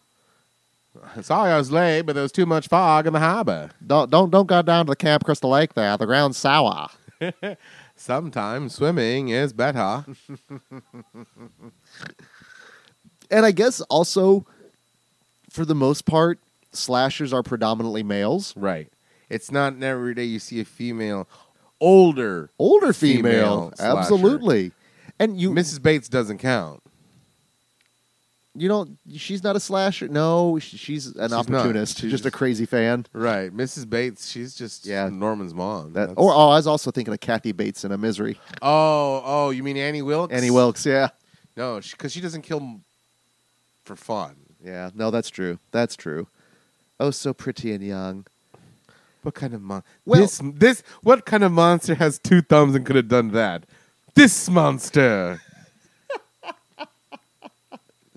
Well, she's lends a bit of gravitas to the movie. Mm-hmm. Because she's old Hollywood. Yes, she is. She is old Hollywood. And is she the perfect kind of like transitional point where in a lot of genre films you are going to see the established older actors that maybe need some work, a la the John Saxons, the Robert Forsters. Genre. Yes. Yeah, I was going to say Robert Forster. Look at that. And then only later on do they have like that slump, and then look at Brendan Fraser. Yeah, love the. Like if he came up as the end, like, oh hello, I'm Brendan Fraser, and he turns out to be the slasher. Fucking that'd be rad. I'd be like, no way, Brendan Fraser was the slasher the whole time. Get the fuck out of town. Let's make a story. Let's make it happen. Right? Come on now. Do the mommy. The Frasers I'm all about, man. But no. A lot of people will lament that we don't have as many female slashers, but no, we have one in the OG Friday the 13th. And you know what? And Freaky was a great female slasher. Freaky was a lot of fun. Freaky was a whole lot of fun. But it wasn't until like 1996 when Scream came out that I think it really cemented the difference of Friday the 13th from the franchise, where we have Drew Barrymore, a la Annie, getting killed because of... No, what that was a direct like nah from horror fans to normies. Yeah, like that's fair. I know the killer. The killer's Jason. Wrong, dummy. Every horror fan worth their salt knows that the first one is Mama. So you will not survive this slasher. You are weak. Your bloodline is weak, and you will not survive the winter. So are Stu and him just like bad like horror gatekeepers, as it turns out? Exactly. They're horror trolls. Which is why they had to go. They're the same ones that like, oh, if you don't like Midsommar, you don't understand horror. That's them. If they were killers. Now this is where we should have done the double tap. The poker to the back of the back. That's pretty rough, regardless. But one to the head. And she's padded. She's got that thick ass sweater, the tulle sweater. She might as well be bulletproof. She was dressed for a late Camp Crystal. Man, Annie's been simmering in that hot Jeep that entire day. That's gotta stink. You know she didn't crack the window. Mrs. Voorhees dresses for the job she wants, not the job she has. She has to kill these guys, but she'd rather be off lobster hunting off the coast of Maine. She'd rather be hanging out with the Gordon's Fisherman and the killer from I Know What You Did Last Summer. Because that is one of those. That is an old salt. She's a big fan of Most Dangerous Catch. Seriously, all you need is the overall slickers and the yellow hat, and she's the Gordon's Fisherwoman. I'm watching that. I'm watching it. Oh, kill her, mommy. Feed her fish sticks.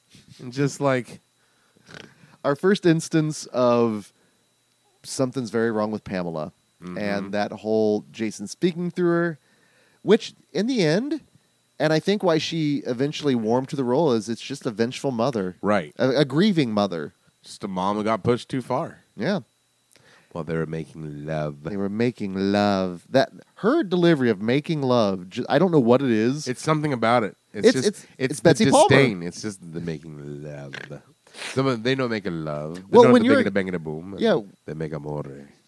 Well, if you're a camp counselor, you're not making love. No, you're doing you're not making love like monkeys. No. Monkeys make love. They do not do it. The camp Does. counselors do it. Yeah. The monkeys make it a love. Do it. That's it. Every time now there's a slasher. We're gonna see the camp counselors that do it. She's handy with the generator as well, which part of the game, right? You have to turn the generator on, or you have If to it do gets something shut with the off. generator. If it Okay, gets shut off. okay. But if you're Jason, you can cut the generators. Of course you cut the can. phone lines. You can disable the cars. You can fuck with everybody. If eventually we do something with the Slaps and Beans games or whatever, when we Twitch that, I'll have to eventually do something with Friday the 13th. Now, good for Jason. Come, Good. dear. Come. You know you're an old lady when you call somebody dearie. Dearie. Come, dearie. I'm gonna kill you. How afraid though does Alice have to be? At this point, this maniacal old lady has she's speaking in tongues basically. Right? She should have just popped her. Don't hit her with a ball of twine. They ain't gonna do dick. That's Crystal Lake's largest ball of twine. Oh, there's your overalls. There's your fishing overalls. There they are. There they are. Well, after this, I'm going to go catch me some cod. Slap, slap. God No, damn, they're- from Pamela Voorhees to Rick James. She's really beating the piss out of her. She made her cry. She made Adrian King cry. She's a stage actor, so they know you have to go for that occasionally. Like the people in the back need to hear the slap genius. I'm old Hollywood. This is what I did to Joan Crawford. Slap and just beating the shit out of her. It's okay there, Charlie. We're going to go swim soon. Just chill out. But not in Crystal Lake. Not at Crystal Lake. No, oh no. That's even more terrifying. I don't think Shawnee Mission Park has a slasher? Yeah, not established at least. And knowing Charlie, because she likes to run into the deep woods, I'll run into the said slasher, and Charlie will be the death of me. Hopefully you'll run into it just the reveal. That'd be good. You're like, oh no. Well, inevitably, if I do get taken out, the satyr will come to my rescue and take out Exactly. the Shawnee Mission slasher. Exactly. Ooh, the Shawnee Mission slasher. I like that. I like that too. She's Smart. resourceful. Smart. But again, this is very extended. And it's been a while since I've seen this in the theater as a theatrical one. I've seen part 2, part 4, part 6, X. I'll tell you what, even if you've seen it a million times, especially in the theater, the very last jump scare still is effective and gives the fuck. And that's kind of a weird, wonderful shot. Oh. Just her mouth in the moon dissolving and shit. It's Sean S. Cunningham. Say what you will about him. I like his directorial style. He establishes well. He does. He does very much that. Now, how long has it been? And we actually watched Deep Star 6 just a few years ago for Into the Mouth of March Madness. He also directed. His collaborations he's done. He's very much a huge figure in the world of horror. Yeah. Kind of one of the lost figures as well. Because if you even think his productions that he does when he's not directing, he's produced a lot of like Last House on the Left. Mm-hmm. No, I think he kind of get lost because when you think Friday the 13th, you think Savini, you think Hodder, but Cunningham as the producer and director. Yeah. Well, unfortunately, that might be changing now with the whole lawsuit. Everybody's looking into more, but maybe they'll find some more good stuff that he did. I'm all for it. I'm all for it. And same thing with Victor Miller. I mean, we'll see what the courts decide on who's right and who's wrong. It's not my place. Oh no, it's not. I'm not getting any dogs in this fight. Although I wish whatever they fucking do it quick, because I want some more shit on my game, and I want more fucking Friday the 13th movies. I want more Jason shit. Oh my and goodness. Pamela. And Pamela. Well, I'm glad that she came around to it eventually and was able to enjoy the fans out there, because when you see her section in Camp Crystal Lake Memories, you can see she really enjoys it now, and I'm glad she got to enjoy that, because there are a lot of people that have been involved in this franchise that are now no longer with us, which is really sad. Oh yeah. God damn you, George A. Romero, in Amusement Park. That's an effective ass movie. Yes, it is. Yes, it is. Okay. because we're getting close to the end here. I want to make sure I've gone through all my main talking points. You know, they were going to originally, Sean, that's one of the reasons why he didn't come back for part 2. He wanted to actually do a Halloween or make this an anthology. Interesting. And I think early on, a lot of them realized that, there might be more possibilities with the anthology route, but unfortunately, People the crowd, want the slashers. exactly, they wanted the consistency. They didn't want anything new. Once you establish something that works, as we saw with the franchise, with all the copycats, and if it ain't broke, you don't need to fix it. She's got that crazy smile. Oh, she plays Bughout Nuts so well. Yeah, she does. So well. Which makes you wonder, like, did we lose out on Betsy Palmer doing some cool genre stuff back in the day? Like, would she have made someone, like, she replaced maybe one of the actors in Spider Baby? Or Mother's Boys, or Mother's Day. There we go. There we go. I think she could have went on to do some niche genre stuff, and I think she would have been a great asset to the horror film community aside from Halloween. It's almost a shame that after she realized where she had a good time and she was meaningful, she already was like, you know what, fuck it, I'm too old to do this. I don't want to do this no more. You know? That's totally fair. Totally fair. A very precious moment. I must capture it now. That was in my head too. I was thinking of the chase music. It's almost Benny Hillian levels.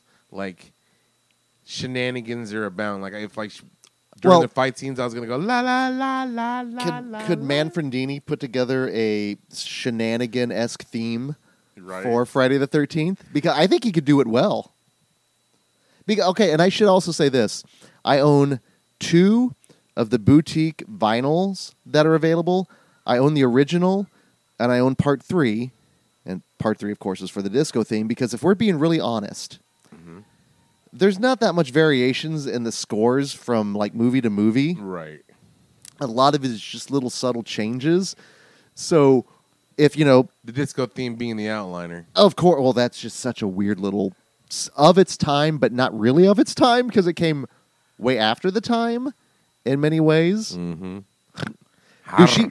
She is a biter. She fights to win. Just nothing but a fury of fists and teeth. She's got her Polydent up on. She used to do Polydent commercials, didn't she? I believe she did. Yeah, she's got her Polydent on tight. She's got that shit on lock. That shit and not coming out. Right? She's I can even bite young teenagers. See? And slow-mo kill. Here we go. Slow-mo kill is an old lady with a big old man hands. She's doing her face, the Marcy face, right? And cue the Tasso hands. Man hands. Man hands. I think Jerry Seinfeld was a fan of the original Friday the 13th. So. Or not a fan. Or not a... Pamela Voorhees had man hands. What's the deal with man hands? The full moon. You know what, by the way, speaking of Into the Mouth of March Madness tournament winners, eventually we're going to be going to the full moon and going to the Moors. Awesome. American Werewolf in London eventually. Now, you talked about the ending of the film. The fact that we only got bits and pieces and glimpses of little Jason drowning. The original ending of the film was not what we have. Mm-hmm. They included... Oh, this is beyond the main theme. I love this end theme. The softer side of Friday? It's the AM Gold version, yes. Well, see, that's the thing, because it's so peaceful and so serene and so beautiful that it lulls you instantly into this false sense of security. And we've survived the night. We are now in the safety of daytime. The music... We see the cops, and this early on, still, we haven't established, like, tropes for the most part. We're still making it up. She's safe. Mm-hmm. Pamela Voorhees is dead. You ain't coming back from a decapitation. Right. We've established there is no supernatural stuff in this. I will make an argument if there's any supernatural in your movie, it's not Giallo. But in any other movie, the cops are here. We're good, genius. Mm-hmm. I had the pleasure of watching a scared person watch this movie for the first time. It was when I was living in Lawrence. I came in. I was somewhere else. They were all watching it in the living room. She lost her shit with the jump scare.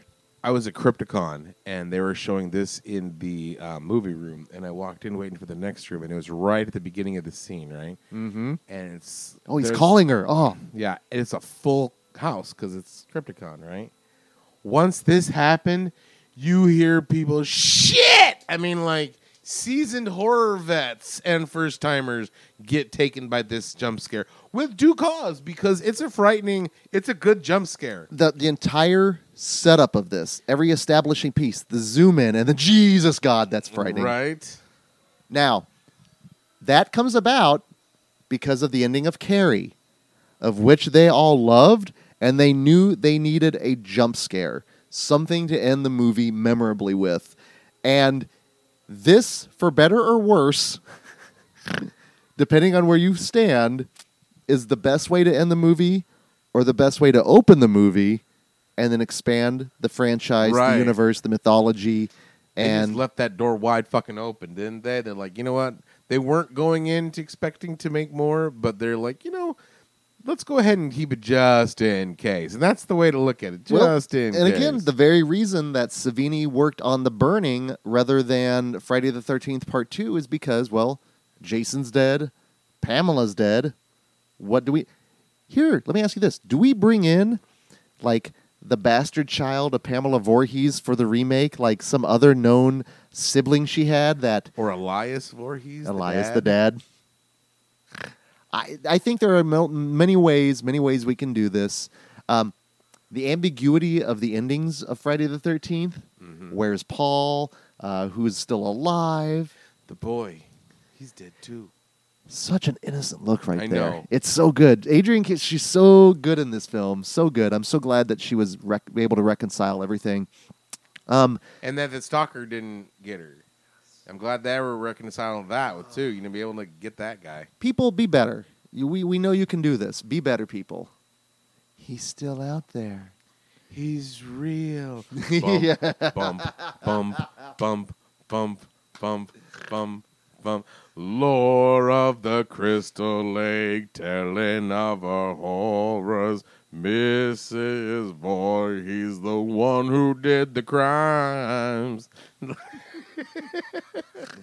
Well, as we settle in on closing of Friday the 13th, this, maybe it was just the conversation, maybe it was the company, but this one felt familiar, almost like a warm blanket.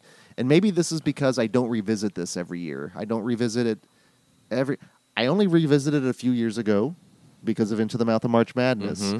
So I think if I let myself a little bit of breathing room, also, is that Jason breathing? Right? Who knows? But if I give myself every few years, I think I can really, truly appreciate this one more and more. It's an OG classic for a reason.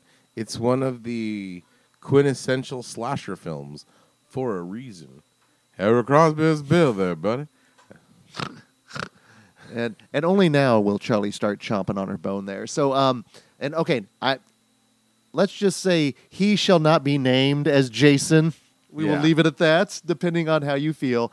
I know they were just making a little B movie, but it's one of those that, stunt work, Tom Savini, even better. Hey, Sean, you want to see me do a backflip? Check it out. Bring it on, Sex Machine. No, a franchise that has brought so many people so much joy. One of my favorite franchises. There's no wrong way to watch a Friday the 13th film, a double feature, a marathon. Triple feature. I mean, you have all the different arcs. And hopefully, of course, you watch this on Friday the 13th. But if you're in the Kansas City area, on Friday the 13th in August. Part 2, baby. The scariest one. Absolutely. With Ginny. Sackhead. Yeah. We're the Bagheads. We're the Baghead. CB4 is playing this evening, just so you should know. Excellent. Whether you're a regular at Gusto's or whether it's Screenland, we always appreciate what we do here. Now, in the month of September, I know new horror-wise, we've got that lined up. Mm-hmm. The August new horror film will be Jacob's Wife, which will be streaming on Shudder. Our Shudder shout-out is going to be Jacob's Wife and another Barbara Crampton film. So we're a lot of Crampton. Can't go wrong with that.